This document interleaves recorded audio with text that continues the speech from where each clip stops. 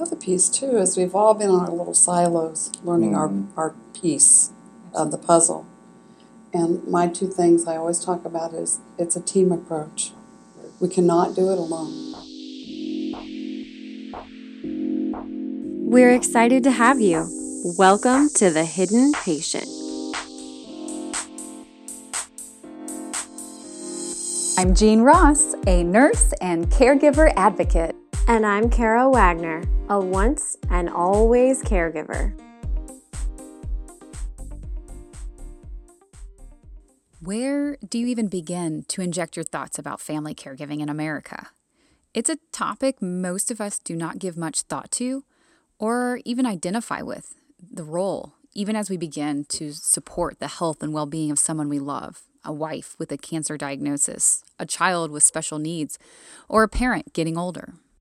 And yet, when something goes wrong and we realize our loved one is hurt, scared, or not getting better, we panic. This panic is fear-based because we aren't confident in navigating healthcare and finding resources, let alone adding that to everything else in our lives. From episode 1, Kara and her dad's story may sound unique, but in talking to so many family caregivers, we wanted to find those lessons and ideas linking all of us together. Shine a light on this role so maybe, just maybe, people will see we are not alone and others will see how vital family caregivers are. So we started with 3 perspectives out in our own community who know and advocate for family caregivers. For nearly 2 hours, we picked the brains of Dr. Kathy Frank, a nurse leader focused on developing a solid geriatric workforce, Dustin Ziegler, VP of Community Programs within Indiana's largest area agency on aging, and Dr. Luke Pittman, a physician and literal investor in ideas to improve his community. Their stories and professional journeys led Jean and I to divide episode 2 into 3 short parts to capture their wisdom.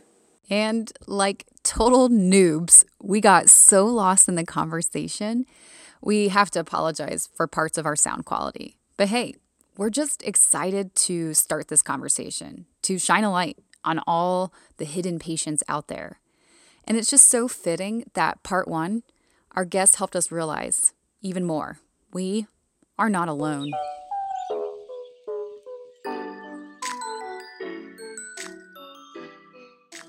I remember the first time I had to help get labs from one doctor's office to another for my dad. The thought occurred to me that with electronic medical records, why couldn't a doctor's office easily request those records themselves? Little things like this kept happening throughout my dad's journey. When Dr. Frank talked about silos, all these memories flooded back. I realized that the work I had done was needed and that I had helped relay necessary information to his doctors.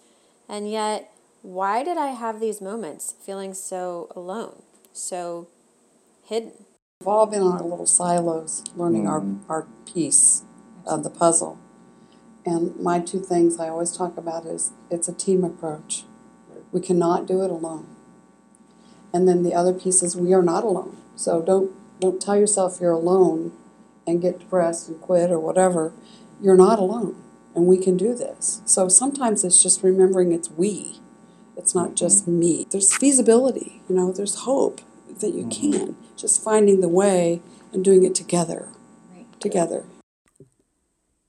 Dr. Kathy Frank is a doctoral educated nurse whose life work has been focused on advocacy and training the future geriatric workforce. She wears many, many hats in her community, and you better believe as a daughter, mother, nurse, she knows the caregiver role well.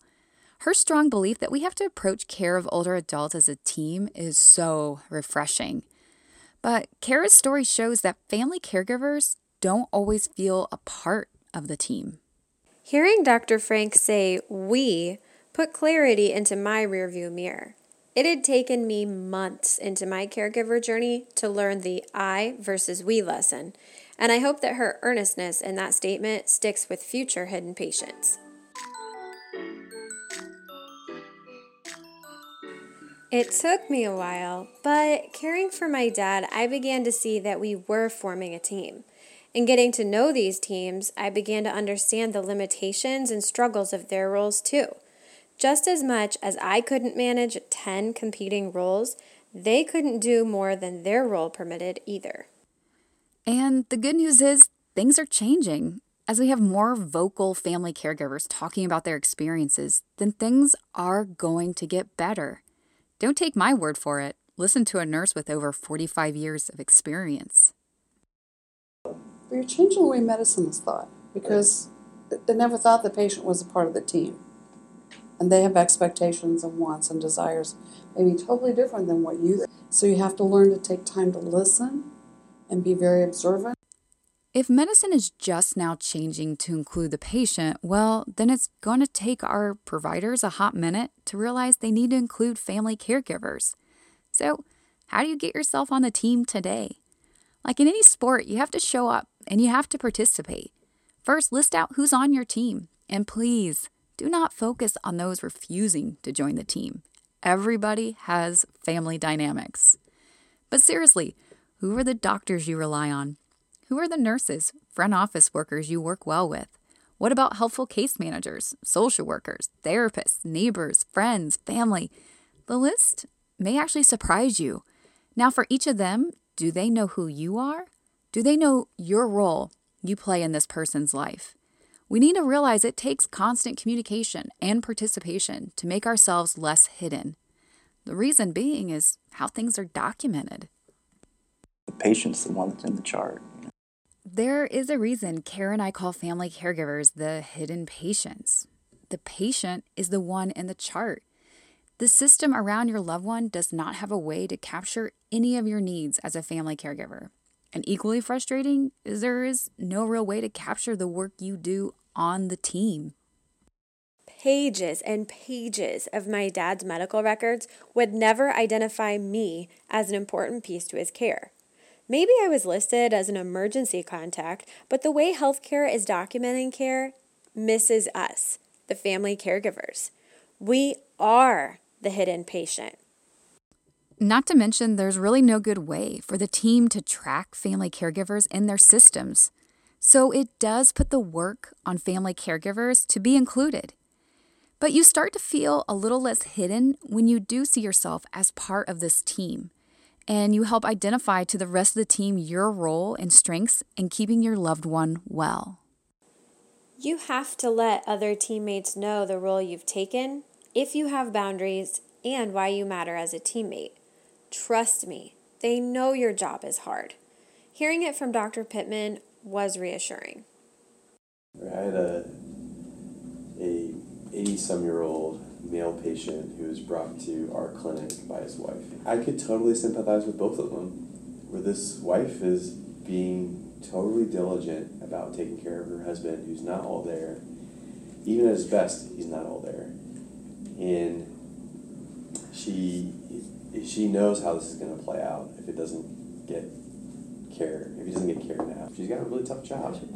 And he's the patient that shows up in my medical record system. When I write a note, it shows up on his medical record. Her healing was not in the form of an antibiotic to treat UTI. Her healing was just like somebody to look her in the eyes and tell her that she matters and she's doing a good job. As Dr. Pittman states, family caregivers do matter.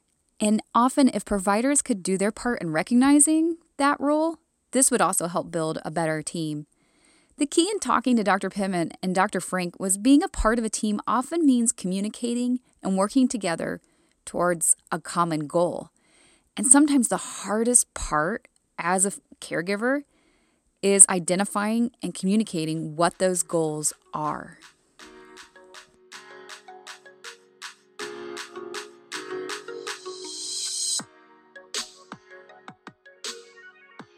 Goals of care. Whenever these three words are spoken together, very difficult conversations soon follow. It is in these exchanges that some of the toughest challenges arise while being a daughter caregiver. On part 2 of episode 2, So you're going to come to me guns blazing with like your Google research, and you're not going to actually open up your mind and give me an opportunity to make a case for what we're doing. Yeah. Then what I'm hearing is that your goals of care are not actually related to the outcomes in me working with you on our team. Jean and I continue to highlight the stories and wisdom from our conversation with Dr. Kathy Frank, Dustin Ziegler, and Dr. Luke Pittman. In part 2, we'll tackle how hidden patients can help their team talk about goals of care for their loved ones. The Hidden Patient is an on-the-go listening resource to help caregivers be more agile in problem-solving, making educated decisions, and feeling seen. We hope you'll join us as we cover caregiving topics. Become part of our caregiving conversation by searching our handle, Hidden Patient, on Twitter, Instagram, and Facebook.